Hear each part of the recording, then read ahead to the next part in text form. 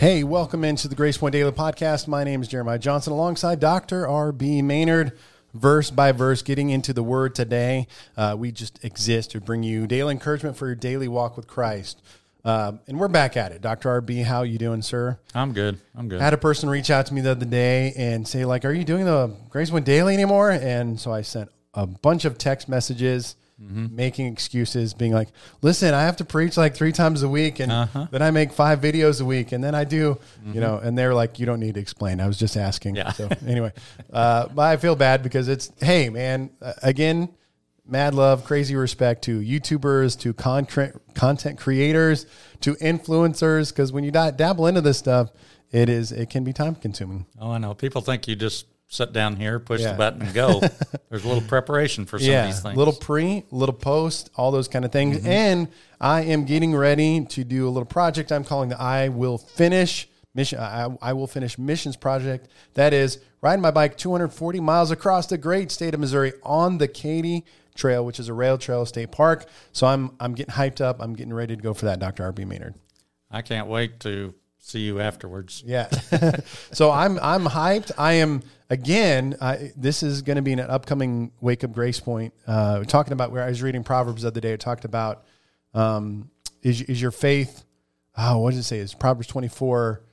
Basically, in times of adversity, you've shown your faith to be weak. Basically saying when we go through adversity, that what comes out of the adversity is, you don't have weak faith in adversity.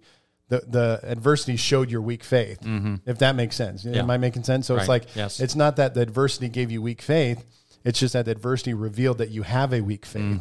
And so I talked about the aspect of training. So it was like, as I get ready for this, I'm training so that, our spiritual life, Proverbs, it's saying, apply your heart to wisdom, training, apply, seek. So you're doing all these things so that when you get to those moments, then the manifestation, hopefully, in those moments is good wisdom, godly wisdom. So all my training is supposed to be, so when I get to October 8th, I slap the tires down on that trail, I just start going. You can't just, it's like everything else. You can't just get on the bike and say, I'm going to ride 240 miles when you haven't ever ridden the bike before. Yeah. So. Unless you have one of those poser e-bikes. Yeah, there you go. That are out there here and there. So Greg Walden has a new nickname. He is a part of our church and part of the Modern Christian Dudes podcast. He has a new nickname. His new nickname is, it's Funko Pop Greg Walden, a.k.a. I used to be a mountain biker, Greg Walden. So that's his new nickname. He's been down because he doesn't ride anymore, so he'd be one of those people. And he got kicked off the ride because we talked about it, and I said, if you can't go this fast in this amount of time and this many miles, you can't ride. So if you can't run with the big dogs, get off the porch. That's right. Well, verse by verse, we get into the word. We're in 2 Kings. It's been a little while, so thank you to that individual that sent me a message. I'm glad that you do listen and like it, and you want more of it. So here we go. Okay, here we go. 2 Kings 4, 12 and 13, and just backing up on the story a little bit, this is the Shunammite woman that we've heard about, talking about the oil and the different things, and she's built a room on her roof for Elisha, so she's trying to take care of the man of God. You got all these activities going on, and then it says in verse 12, he said to his servant Gehazi, call the Shunammite. So he called her, and she stood before him. Elisha said to him, tell her, you have gone to all this trouble for us. Now what can be done for you? Can we speak on your behalf to the king or the commander of the army? She replied, I have a home among my own people. Kind of a strange response, but Elisha, we don't know why. He doesn't directly speak to her. He speaks to Gehazi to say something to her. Part of that, we don't understand all the culture of how things were back then, the respect and the honor and the things that they did to show respect. It's kind of a word that's missing in today's culture is honor and respect. It's amazing to me about, whether you like the president or not, this one or the past one or whatever. I see people driving down the street and yard signs that are vulgar against Joe Biden. And it's like, you know what? Can you not show a little respect for the neighbors who don't agree or for the office of the president? I don't have to like him, but, there's an extent to that. And so back then there was a certain things that people did. So this women and men didn't normally just get together and have conversations because it was inappropriate, at the time. So anyway, he has Gehazi kind of speaking for him, but and she's really, she says, I have a home among my own people. In other words, I don't really need anything. I get it that you want to do something for me, but I don't really need anything. I have family. I'm respected. No one would hurt me. People would come to my aid. I don't need to go anywhere. If I needed to go anywhere, someone would take me. All those things, it's like people, I know we've done things for Dorothy Cowan, but she also has family. Yeah. And I look at that sometimes, whether or not somebody has anyone in their family that can help them, or whether they're all alone, and need all kinds of assistance. And so, that's basically all she's saying here is, hey, I don't really need anything. But in verse 14, 15, 16, it says, what can be done for her? Elisha asked Gehazi. Gehazi said, well, she has no son, and her husband is old. Then Elisha said, call her. So he called her, and she stood in the doorway. About this time next year, Elisha said, you will hold a son in your arms. No, my lord, she objected. Don't mislead your servant, O man of God. It's kind of one of those scenarios. What do you buy somebody who has everything? That's kind of what she said up to this point. Gift card? Yeah. Oh, yeah. Gift cards. Yeah. They don't have any gift cards back then. Yeah. But, and I don't know whether it was her. It was probably because she mentions my husband is old, probably beyond childbearing time or able to produce a child, I guess. But this is similar to the Abraham and Sarah story. We hear these stories in the Bible, and it was considered a curse to not be able to have a child. Mm-hmm. So Elisha, even though, she's probably not going to ask for that because that seems impossible. And I think that's probably a little lesson for us in this sense is, oh no, I don't need anything I've got everything I need from God. And it's like, well, you don't have a son, or, well, yeah, but, that's, God's not going to do that. Yeah. That's too much to ask, I think sometimes is our response to prayer. I respect people who continue to come to the altar for prayer. Mm-hmm. Different, for the same thing, in other words, over and over. And people say, well, how many times are you going to, well, I'm just going to keep asking. I'm just going to keep pushing through. But anyway, she's given up on that dream, in other words. And she's like, no, my Lord. It wasn't that she didn't want a child, mm-hmm. but it was kind of like, don't make promises you can't keep. And we've all probably said that at some time. There are people, well, within the church, I've seen it, you've seen it. There are people who say, you are my pastor. I love you. Mm-hmm. I would never leave you. Yeah. I would never leave the church. And then almost, and we've talked about it, almost in the next breath, they're gone, or they've been very disrespectful, or whatever the case may be. So, excuse me. Yeah, that one choked you up there. So that must have been really good. LMA, don't ever lie to me. Okay. No. Yeah, there you go. 4:17. But the woman, she wouldn't. She's the saint of. I'm second in sainthood. That's right. But the woman became pregnant, and the next year, about that same time, she gave birth to a son, just as Elisha had told her. So, this is that test of the prophet. We say it over and over again. Did it come true? And that's the point here. Yes, about that time. Again, we know 9 months or so it came true. But King James says, according to the time of life. In other words, this is according to the time that you would normally have a baby. And I looked up because it doesn't give us, Abraham and Sarah, it did give us that word. It did give us the promise, all of those things, and it told us how old they were. But in this case, it doesn't give us an age, But I just looked up, sometimes I'm curious about these things. The oldest woman to ever have a baby was 66 years old, almost 67 years old, and she had twins. And, well, there was two different ones. One of them was 66, the other one was 74. So 74 years old, a woman had a baby or had a set of twins, which is, so Rachel, there's still... you were young when you had your twins. We can still have some more children.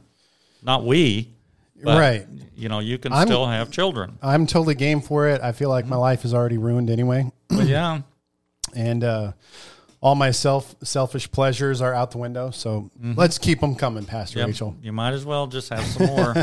I mean, you guys, you've done a really good job of raising the ones that you have. Right. So why not just keep that up?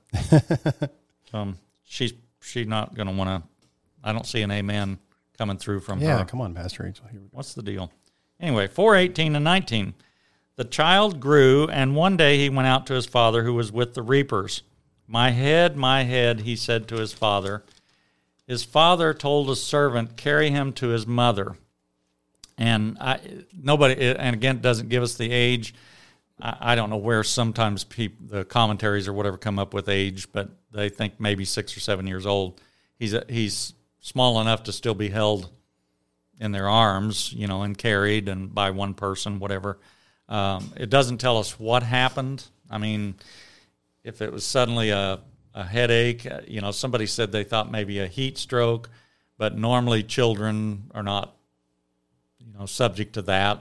They can tolerate more than adults do. So anyway, we don't know whether he probably with a sudden headache and death that's coming, probably some kind of bleed in his brain. I mean, I don't know for sure, but it says in 20, after the servant had lifted him up and carried him to his mother, the boy sat on her lap until noon, and then he died.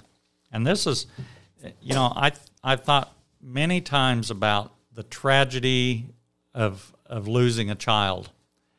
And I know any death in our life, our spouse, our parents, our brothers, sisters, those things that happen, they're all tragic. Mm-hmm. But I cannot imagine. I have a friend of mine who actually backed over his son. Wow. With he had a trailer, and he backed over his son in the driveway. I think he was 4 years old, something like that. Didn't know, he didn't know he was out there. Mm-hmm. And backed over. Can you imagine the tragedy of that, of just losing a child? Right. But then the fact that you are the one, and wasn't it Stephen Curtis Chapman that his one son backed over the other, the daughter. Yeah. So, I can't imagine that kind of tragedy.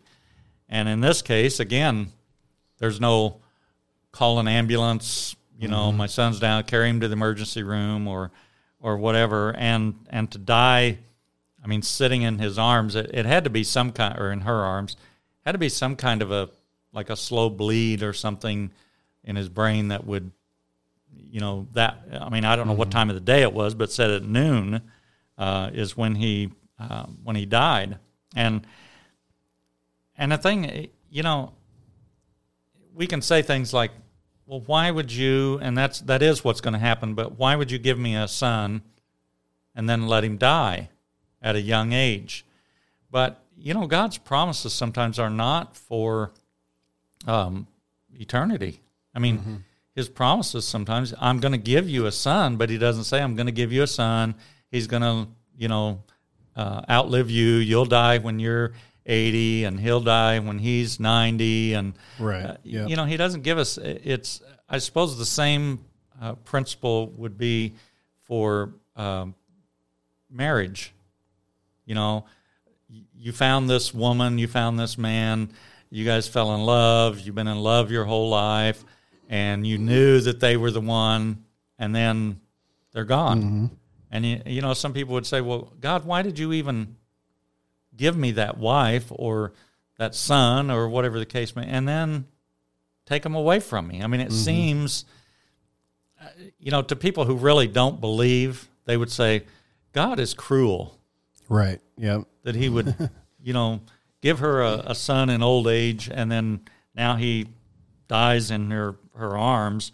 But, none of us have a guarantee. When God promises things, God sent you here, I believe with all my heart. God sent you to this church. Thank you, sir. Believe that. Yes. This church believes that. And so, but that does not mean you're going to be here forever. Right. I mean, that's your plan, unless God speaks. I thought I was going to have to move to Arkansas last week, but yeah, I came back. yeah, I was afraid you might wait, Lord, is this a sign I'm stuck in Arkansas? You might spend too much time and not remember where you where you went or where you came from. But anyway, these promises that God makes, sometimes it's like, for most of us, instead of being thankful that we had that child for, in this case, maybe 6 or 7 years, and the joy that they brought or whatever, our grievance against God is that they didn't allow him to live a long, full life. And so, I was thinking about that the other day, even being a 42-year-old man, thinking about people that died at, age 16, 25, 21, right. 32, even ones that are Christians, to be like, man, Lord, I've got to, I'm not wanting to, well, I don't know. I'm not planning on, I shouldn't say that. I'm not planning on dying tomorrow. Right. But should I've got to live a very good life. I've got to see many places in the world. And so what could I complain about? So the goal now is to wake up every day and be obedient and follow the Lord. Well, the only issue that I have about, that would keep me from wanting to die as far as, we all know that, man, I can't wait to see what heaven's like. I say that, but I don't want the grieving and the heartache when somebody leaves. There's heartache, yes. And so there is a mixed emotion there. I keep saying I just want us all to go together, and then that eliminates all of that emotion and heartache. But anyway, after he dies, so he dies in her arms, and then it says in 21, she carried him up and laid him on the bed of the man of God, then shut the door and went out. So this is a strange response, really, to this. Most people, and you have to admire her because she believes at that moment, even with death, she watched him die in her arms, but she still has faith that this is not the end. And Amen. I heard, I've said it before, but I don't know if it was that Reinhard Bonnke that was saw so many people raised from the dead. And somebody asked him one time why we don't see more of that like in the United States, because he was, I don't know, was he India or I can't remember. It was Africa. I'm trying to think. There was there was a primary country that was in Africa, but I forget now. But anyway, wherever he was, they saw a lot of people raised from the dead. But the question was, why don't we see that in America? And his response was, because we bury people too quick. We, as soon as they die, call the funeral home, get them to the funeral home, get them there, and then embalm them and get them prepared for the family to come look at them. We don't, I don't know about you, but I'm not very, faithful or whatever to pray that the dead would be raised. I guess I'm kind of like this woman having a son. I'm like, well, that's pretty big. I've never seen that happen. So, that's kind of hard for me to believe or to ask for. But, we always say it's never over till it's over. Well, but most of us say it's over as soon as they take their last breath. Then, Well, I'm trying to randomly look. Like Reinhard Bonnke started preaching in Lesotho. Oh, really? Oh, man, how our hearts are already connected. Reinhard Bonnke. So I didn't know where it was, but he's passed away, hadn't he? Yeah, I didn't realize that either. He's passed away. So, but anyway, she doesn't call the doctor. She doesn't. She takes him up. She lays him on the bed of the man of God. She probably had heard, because this is not, she probably heard what Elijah had done, because he had raised someone from the dead, and now Elisha follows. She realizes that this is a possibility, and calling the doctor was not the first response. And again, for us, and I mean, I've been to the doctor, I've had shoulder surgery, I've done things, and did I call on the name of the Lord first? Yes, I did. I didn't want to have shoulder surgery. I wanted God to heal me. I asked for that before I, jump. But there's a lot of people that their very first response with illness or injury is to get to the doctor, to get to the emergency room. And it's not about prayer. But there was one of the commentaries, and I didn't even write down which one it was, but it's like putting words into her mouth or what she may have thought. And it says, "May the merit of this room and all the hospitality we have shown protect this child and bring him back to life. For how can a deed performed with such sincerity be repaid with such sorrow?" I mean, she is looking at, and we've talked about it a lot in here with location, being important for, even having church. I think the location of being there is important to me. Some people that's not important. You have, whether it's on the bike trail, praying, worshiping, or whether it's here in your office studying. I mean, where those things are. But she looked at that. There was something about, hey, there's a holiness in this man and a holiness in the room that he stays. I want to lay him on the bed. I want to lay my child on the bed of where the man of God laid. Like, we know there's not something supernatural about the bed. Yep. The bed's not going to heal.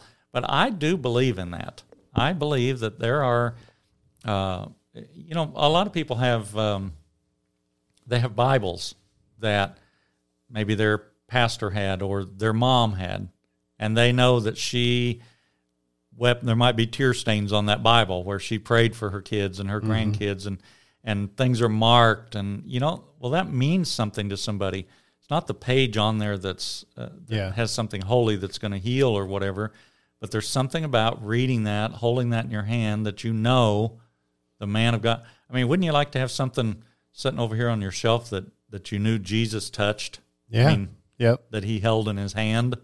And so, so for her, this is, she's looking at how can such a thing that we did here, not patting herself on the back necessarily, but we did a good thing trying to provide for the man of God. Mm-hmm. And now such sincerity has been repaid with sorrow, in other words. And those are not, so if you're trying to look for that scripture, that's not a scripture. That's just a commentator's perspective, I guess, on what may have happened. And so, I have, and we've joked about it before, but I have a pulpit in my classroom, which it's outdated. I mean, people don't have pulpits, like not much anymore. Some of the older churches, but I have a pulpit that Brother Moore. It's going to come back around. James Perkins' father-in-law preached at that pulpit, and James Perkins preached at that pulpit. I mean, I know that I'm not going to touch that pulpit and get some magical inspiration, but just to me, that means something to be able to stand behind the pulpit of great men. It means something to me, and I know, sometimes it seems like people take things lightly, but if I speak in the church, to stand on the platform of the church and be able to speak, I mean, it's very humbling. Yeah. I mean, I realize I'm not the pastor. I haven't, paid the price of being a pastor. I haven't paid the price of Bible school and all the things that it's taken for you to get to where you are today. I haven't paid all that price to do that. It's very humbling when I stand there. I feel honored to stand behind the pulpit. It's not, in this case, it's not the physical pulpit that Brother Henson stood behind. It's not the physical pulpit that Brother Graham or Brother Perkins, as far as the church pulpit, it's not the one or that they stood behind, but to stand on that platform or behind any kind of a pulpit there, I still recognize, man, there's how many, not just, I can say Brother Graham, Brother Henson, I can look at those things and say, those great men, but think about all the great missionaries. Yep, evangelists. That have musicians. stood. I mean, that have stood behind that pulpit. Right. I mean, even for you to think about all those great men that you're in the company of those great men, it does something for me. It's not, if anybody thinks have pride to be able to stand up there, it's not pride. It's great humility that allows me to stand behind a pulpit in my Sunday school class, in my in the church building itself, the sanctuary. But she says, she goes on then, she didn't want to tell anybody. I mean, it's like, okay, I'm just going to put him in the room. I'm not going to tell anybody he's gone, delaying bad news. In other words, I'm not going to say he's dead till he's dead, till there's no chance for survival here. 4:22 and 23, she called her husband and said, "Please send me one of the servants and a donkey so I can go to the man of God quickly and return." "Why go to him today?" he asked. "It's not the new moon or the Sabbath." "It's all right," she said. So he's like, what do you need to go there? It's not the new moon or the Sabbath. The new moon would have been once a month. The Sabbath, of course, once a week. It's not any of those days, so there's no special occasion for you to go there. It would, in our culture, I guess it would be somewhat like, your wife comes to you, Rachel comes and says, "Pastor, I need to go." Does she call you Pastor? No, she does not. Nor does she call you Dr. R.B. Maynard. Have you noticed that? I notice that all the time. What is wrong with her? Who is this brick you talk of? Yeah. Offensive. No respect. We're just like Roger. Just because she runs the Grace Point School of Ministry, I know. Well, president. Now I'm gonna tell you something here that you probably didn't know. I established that. Yeah. That was me. Yeah. So don't be giving. We had to reapply those. Don't be giving her too much credit. I mean, I need to. If I hadn't had shoulder surgery, I'd pat myself on the back, but I can't reach. So, he's got to be suspicious. It'd be like her coming to you and saying, "I need to go to Michigan this weekend." And you're like, "For what?" I mean, well, I just need to go. And you're like, but, I mean, that'd be a little hard to, now I'm sure if she said, "I can't tell you right now, but the Lord is speaking to me about going, and I'll tell you when I get back what has happened." But it's a little hard to, we have to put the husband here, what he's thinking too. We forget about the other side of the stories. And then it's like, well, okay, so we brought your son to you today. Where's he? I mean, because it doesn't say that she filled him in on anything. Mm-hmm. I mean, she took him up and laid him in the bed. So it's the custom of the day or the restrictions of the day. It said to visit your teacher every new moon and Sabbath. So Elisha, whether they were considered students of his, but if you had been a student of someone, if you were within a short enough distance. So whoever your mentor was, if he lived here in Carthage, then in that time you would be required. I mean, it's not like somebody's going to arrest you if you don't, but you would be required to go see him, once a week for advice or whatever the case may be. So I don't know whether she's really considered a student because she's not necessarily in the school of prophets or whatever. But it's a little bit, again, like the church. We have put those things not because it's a great thing, but we've limited ourselves by, well, I'm only going to go to church when it's a holiday. Mm-hmm. I'm only going to go to church once a month or once a year or twice a year, Christmas and Easter. We begin to limit ourselves, and that's part of what they had back then, but it was not limiting, it was reaching out. You should go do this more than just occasionally seeing someone. And so the importance of doing that. she saddled the donkey, 24 through 26, saddled the donkey and said to her servant, lead on, lead on, don't slow down for me unless I tell you. So she set out, came to the man of God at Mount Carmel.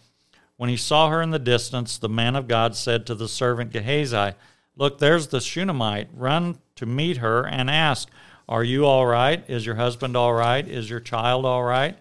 Everything is all right, she said. Well, she said that to Gehazi. She doesn't want to talk to Gehazi. She wants to talk to Elisha. She doesn't believe that, that Gehazi has any power to heal or whatever. And she probably knows that he's going to be there. It's a school of the prophets. She knows where he's going to be. She hasn't told her husband. There's nothing he could do. She hasn't told Gehazi about the boy because there's nothing he can do. She wants the source. And I couldn't help thinking, I watched a show called The Middle, and there was an episode where he says the guy's had a broken hip, and that's his brother, or his dad has had a broken hip, and the son comes and he says, I didn't even know you had a broken hip. Why didn't you tell me? And the dad says, well, can you fix broken hips?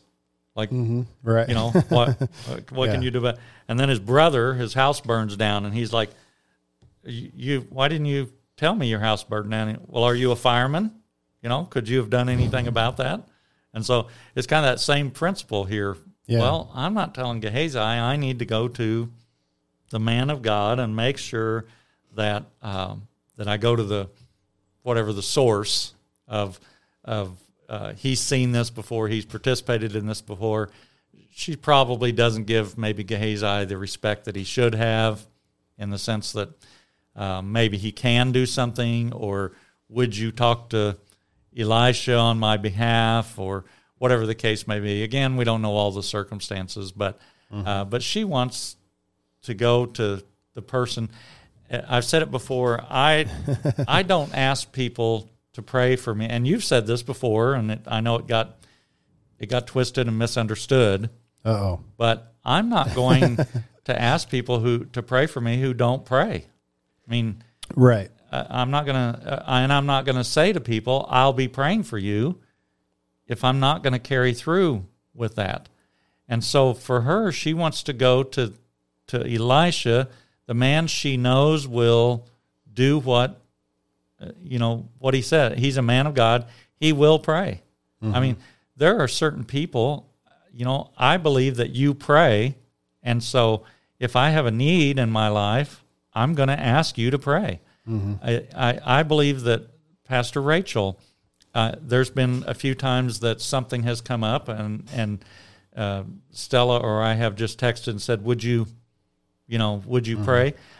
I don't know it as a fact, but I believe she probably stops what she's doing and prays. Now, I don't know. I'm not there, but whether she stops right then and does it, I believe that she will pray, or I wouldn't ask. Yeah. And so there are people in my life that you can trust that when you say, pray for me, beyond a doubt that they will follow through with that.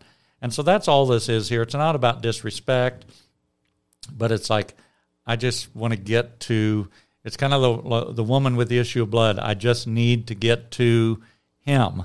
Yeah. I don't want to get to the disciples. I don't want to get to the priest. I want to get to Jesus. And if I can just touch him, I believe I'll be healed.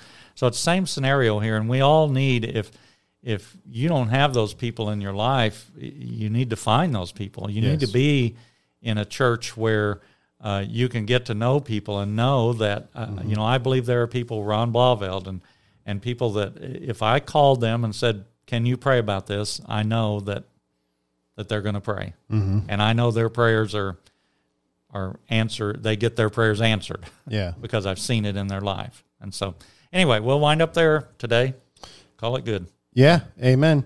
So God does miracles. Keep praying, keep seeking the Lord. And I'm trying, I don't want to add anything else to that necessarily, but I just think as you're sharing there with our daughter, Gabrielle, I remember we when she was going through a physical issue very early on in her life, like we thought of everyone we knew that pray, 700 Club, individual ministers. Right. Like we want to ask everyone we know that prays to pray. You know, we thought what's a prayer based person, right, group, you know, church, ministry, and those are valuable and good things to have in your life. So there you go, back at it, verse by verse. Dr. R.B. Maynard. It's all on me for not getting to it soon enough, but we'll keep pumping them out. So we appreciate you guys. Like, share, subscribe, all that good stuff, and we'll talk to you next time.